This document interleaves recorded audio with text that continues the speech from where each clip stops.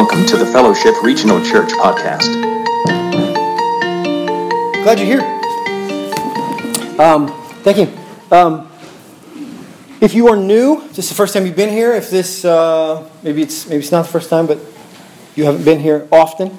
If you have any questions, just ask somebody near you. Poke them, ask them. Some pieces of paper every once in a while in the front of like a pew or a seat. If kind of help explain what's right there. It is, yeah, right there. It'll kind of explain what's going on here on the sides with the banners. We are in the midst of studying a book. It's really not a book, it's a letter. It's a letter that is in the New Testament. It's called Colossians. It was written by a guy named Paul to a church, a group of people in a city called Colossus. And he's having a specific conversation about them. We've been doing this for a few weeks. So let me kind of catch you up on what's going on with this letter. Paul is writing this letter to this church because something has happened in this church. So I'll give you an illustration. This will explain everything you need to know about what's going on in this church and why Paul's writing this letter.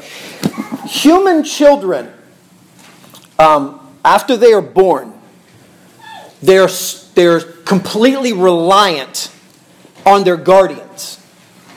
Are we together so far? Same page? Completely reliant on their guardians. Like they can't run, they can't walk, they can't talk, they can't feed themselves, nothing. Like they are completely reliant on their guardians. These human children, okay, human children.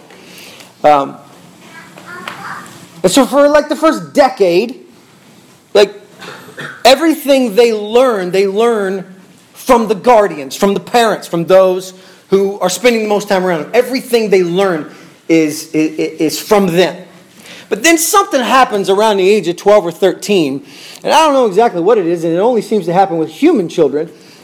But human children around the age of 12 or 13 somehow accelerate past all the knowledge of their previous guardians. Thus, they know everything. With me? It's only human children. It's amazing how they are, like, all they know came from you as parents or guardians, right? That's all they know. They've only learned it from you. And then there's like this age to where suddenly them and the rest of all other human children that same age know everything. Everything. You are now an idiot. You once were wise. You once had all the answers. Your Band-Aids were awesome. Your kisses made pain go away. Everything you cooked was yummy. Now they have an opinion. Welcome to Colossus. They outgrew Jesus in their mind. Jesus got them to the place where they are, but then suddenly something happened. It shifted. Let me give you a little bit of math. Okay, here's a little bit of math for you. Jesus plus anything else equals idolatry. Jesus plus anything else. Well, you know what though? I really kind of relate well with like the Buddhist wisdom stuff. I so get that. And I think I can live by some of that and some of this. Jesus plus anything equals idolatry.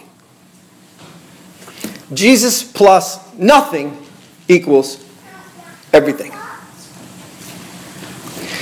It's a little bit of math I stole from a guy I went to school with who now teaches at the college. Yeah, I think it's pretty brilliant. Colossus was in this place where this is what they're doing. So now, if you're fairly new, you haven't been a part of this study of this series, here's a few questions for you. So why does this letter, written by a guy I don't know, to a people group I'm unfamiliar with, about this topic, have anything or any relevance with me in my life? Exactly. See, that's the magic about what the Word of God does. The Word of God is timeless. It doesn't exist inside of the confines of that's old news. If I came up to you and I said to you, did you read the Wall Street Journal last year's January 23rd? Did you read that? Can you believe that news? Did you just ask me if I read news a year ago? Like, if I read it and if I was amazed by it? It's old news. Scripture has the ability to continue to be fresh and be able to be seen with brand new eyes all the time. Why? Because it exists outside of our limitations. Because it comes from a source that existed outside of our limitations. Listen, this is not a long sermon, but it's about to push against the boundaries of what your mind is capable to understand. Not because I'm so smart. I nearly had 3 coronaries, like trying to work through it, like tangled up in a knot, went and saw my therapist. That's not true. I should have. Just because it, for whatever reason, gets real deep, real fast. That's the beauty of what Paul is telling this church right here. So, we'll jump into it, and we'll go, okay?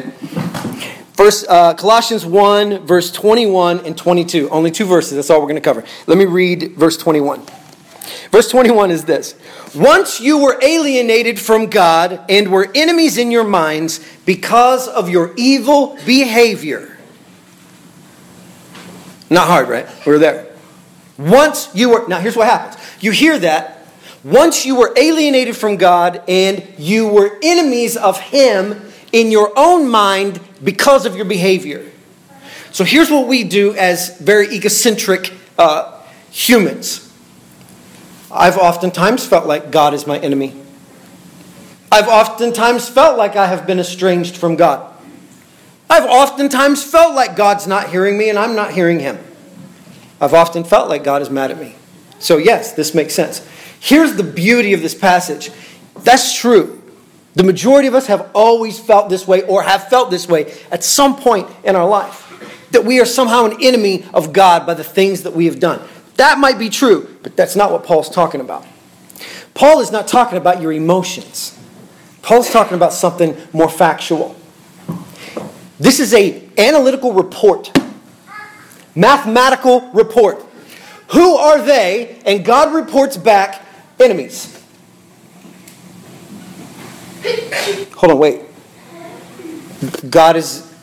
We were once enemies of God? Absolutely. Well, what's He so mad about? What's God got to be angry about? Well, it's really not about anger. It's about we have separated ourselves. We all exist inside of relationships that have boundaries and have rules, correct? And you could have somebody close to you who you absolutely love from the depths of your being, and you can make a mistake and make them your enemy. True or false? Absolutely true. All relationships have this. How can somebody love somebody so much and then something happens and now it's not even like the love diminished, the love changed, the love left. It moved out, got a U-Haul, moved away, somebody else moved into the neighborhood and it's over there flying the bird out the window at the person that it previously loved. What, are you serious? 100% serious. That's real. So then how in the world did we get in this situation to where once we were alienated from God? This is what they call a disjunctive particle. Once. It's like fairy tales. It's like nursery rhymes. It's like the stories we grew up on. Once upon a time. You know what once means? Once, crap's about to get bad. That's what it means, really. Once upon a time. Then what? That's what it is. Once you were alienated from God, enemies of Him in your mind and your behavior. Once upon a time. Why in the world would we be alienated from God? Well, the word alienated means estranged. Don't know Him. Where He looks at us and says, don't know them. Don't know them, they don't know me. We're estranged. We are apart. Once you were enemies, hated. The word is hated. Oh, do you feel hated by God? Not the point. God has hated us. Well, that's not very nice. I thought God was all loving.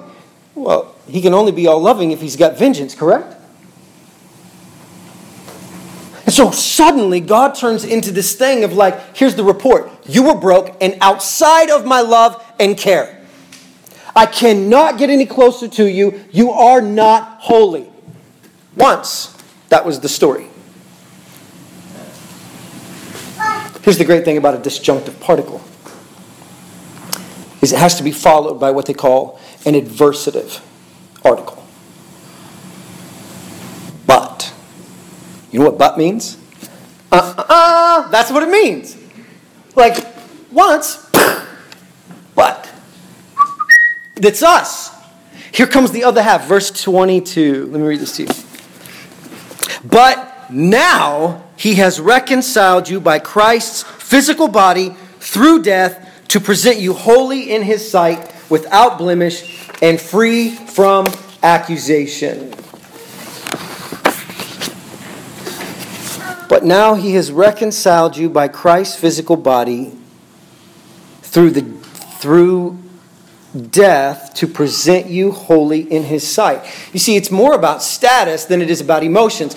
I must be an enemy of God because I feel terrible about myself. No, that's not it. It's a status. If you are a citizen, you're a citizen, correct? You're a citizen. You get to vote if you want to. Some of you can carry a handgun if you want to. You can make a picket sign. You can stand almost in front of any building you want to. Why? Because you're a citizen. You got rights, and that's what happens here. It's about status. That's my status. I'm not a man with no country. I have a country. This is it. I was born in Bartlesville, Oklahoma. Thus, I get to be a part of the great states. That's what I get to be. Status of us, once we were alienated. People with no country, no kingdom. We had no king. We were a mess. We were out on the outskirts of everything. But now, through the death of Jesus Christ, we are made citizens and changed. Here's what it means. Our status is restored. The word is reconciled. Okay, are you still with me so far? Okay. I'm going to trust you are. Because it's going to get weird in a minute, all right?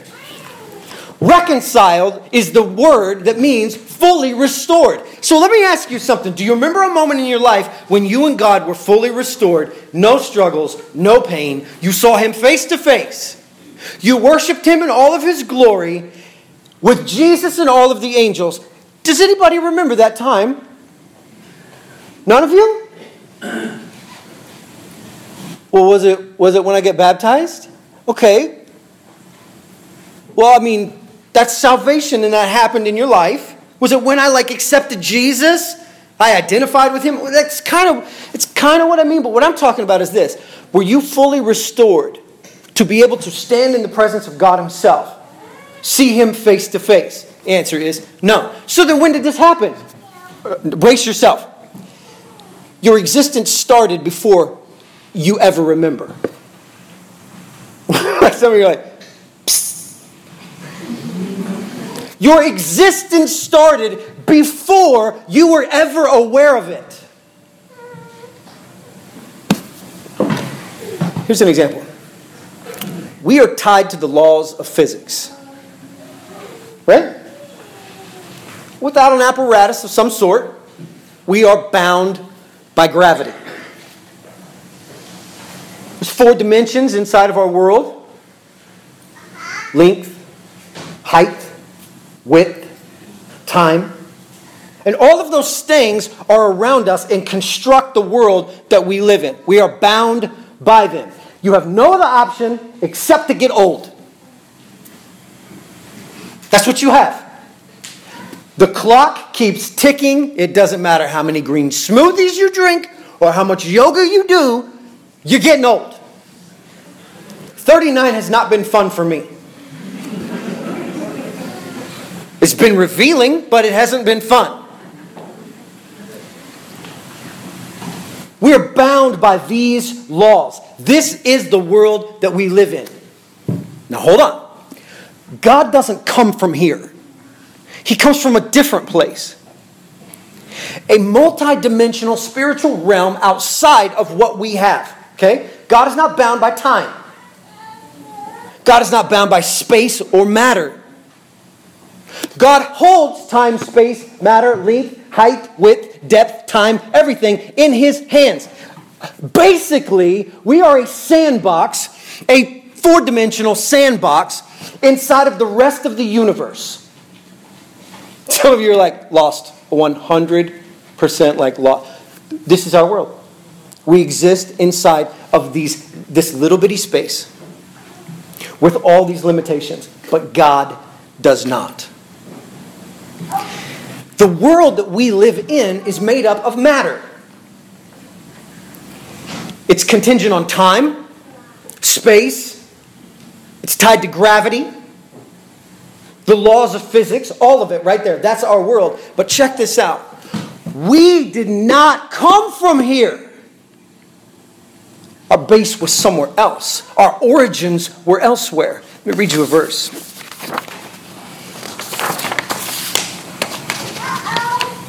Ephesians 1, 3 and 4.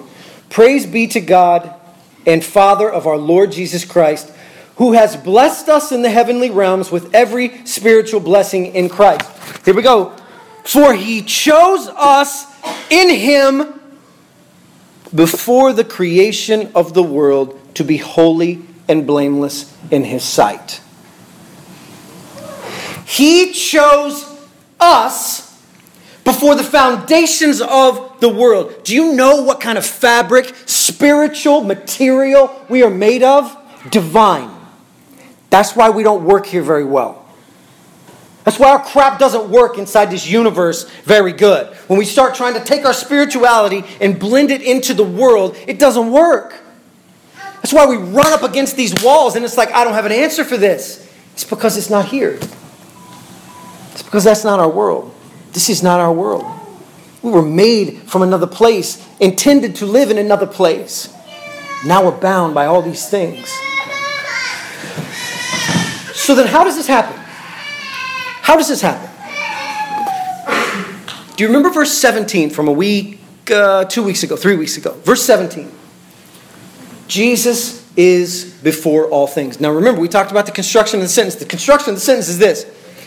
It should say Jesus was before all things. That's the way it would say it if we were talking about who's in line. Well, it was him, then it was him, and then it was him, and then it was him. Who's first? Well, he was before everybody else, so he's first. But not Jesus. Jesus is not bound by time. He's not bound by space and matter and all this. Jesus is, meaning then and now, is before all things. Still with me? Numbers are falling off. Okay. Sorry. Jesus was with us, present, prior to sin, prior to creation, prior to busted relationships. He was with us. Why? Then how can he undo everything? Is it that he just kind of went back in time and undid all these sins? Well, it brings up this question, doesn't it? April 33 AD, Jesus resurrected from the tomb, right? We call it, not Halloween, very good, Easter. We call it Easter, right? So we have this date, and this becomes the point in time in our world when salvation happened for the world. So, 33 AD on, everybody who has accepted Jesus finds a brand new life in Christ. Go ahead and ask the question. So what about the people that were born before 33 AD? What about those people? People who died before that? People who... Was God late? Why did he pick such a bad time? Why didn't he just do it in the beginning and save everybody instead of stop? Because God is not bound by time.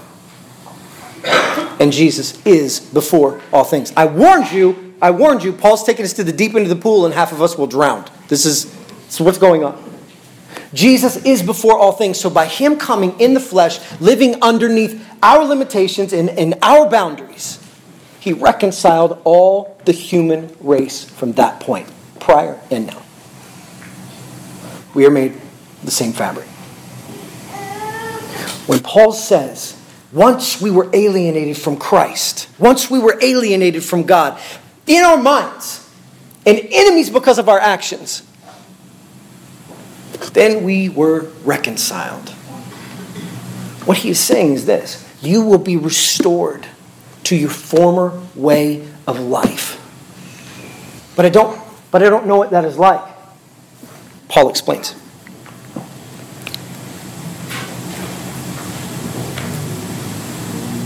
Without blemish, free from accusation, and holy. Holy, meaning sacred, set apart. Unblemished, not spotted, not sinful. The word is that we are seen as, and we had to make up a word to get here, okay? We had to make this word up. Unblameable. I am unblameable before God when I am in Christ. I am unblameable. And then the last one, free from accusation. This is beautiful. That means that within the court of the heavens, with God as the judge, under the scrutiny of his own eye, that he will, check this out, evaluate and fully investigate every single one of us and find us unconvictable. Do I live my life on this planet like I am made to live this life? I think not. I'm too busy moaning and groaning and whining and complaining. I'm too busy setting up all sorts of houses and tents, building my world here because this is where I live and this is what this is going to be. Aren't you tired of this? You tired of how dastardly and broken this world gets? How finite it is? Oh, there are joys. There are great joys. There are wonderful, beautiful things in this world. Fantastic relationships that fill our hearts with joy. But at the end of the day, listen, don't they all fall apart at some point? Don't those things get busted up? And we have to go shopping for a brand new fix. Paul says to the Colossians, listen, the world's going to fall apart around you, but you have to remember where you came from. Once you were alienated from God, but you got to remember, you serve a God that is not bound by these rules, and neither is your very fabric. You're created to live in the most powerful way possible. Which beckons another question. Why did God put us here then? Couldn't we have just all lived happily ever after, like once upon a time, and happily ever after in heaven, alone? Just with each other and him? Wouldn't that make more sense? Why put us through this? Is God an angry kid with a magnifying glass burning up anthills? No. No. Unfortunately, a question like that is way too big for me. But I can tell you this. God is an artist. And an artist creates because an artist creates. It is an overflow of who the person is, and they just make stuff. Do you know people like this? Doesn't matter what they do, they're just making stuff. You Pinterest people, you know what I'm talking about? Like where you're like refinishing end tables, crackling them and spray painting them turquoise or whatever you do to them. You know what I mean? Like you make, because why are you making that? Because we needed a turquoise for it to hold the coffee? No. Do you paint rooms in your home because it's more functional that way? Well, no. So then what's the deal? Because you're an artist. You have a thing inside of you that screams about creativity, and God's heart is a creator, and what he does is just explodes and overflows, and thus we are here. And it was at one time perfect. It was beautiful. And we messed it up. He made a way in the beginning to fix it all. And that is the timeless, eternal, infinite being of Jesus Christ. Who sees the sins you're going to commit. Who has seen the sins you have committed. And has already on both ends reconciled you to God if you make that choice. We'll close with just a small illustration. If you have not given your life to Jesus Christ, now listen, I know this is like a bunch of scientific stuff, and I'm way outside my depth. You with me? If you have not given your life to Jesus Christ, Let me give you an example of what it's like. If I went to go buy a basketball, it would cost me about $17.50. A basketball in my hands is about it's worth about $17.50. That same basketball in the hands of LeBron James is worth about $30 million. I think a baseball, I could probably buy one for $450. But in the hands of a guy named Zobrist, about $10 million. And probably going up.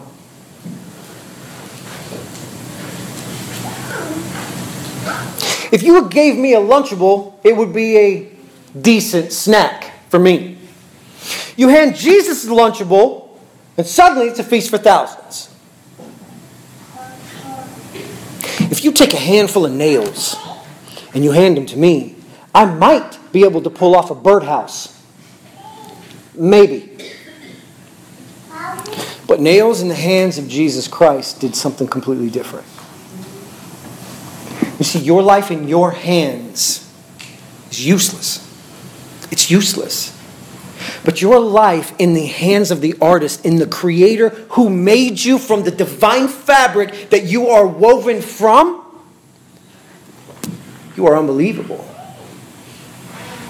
You're empowered. You're amazing. You have the potential to change everything around you. But it has to be in His hands. It can't be in our own hands. Let me read you this next passage. We'll close.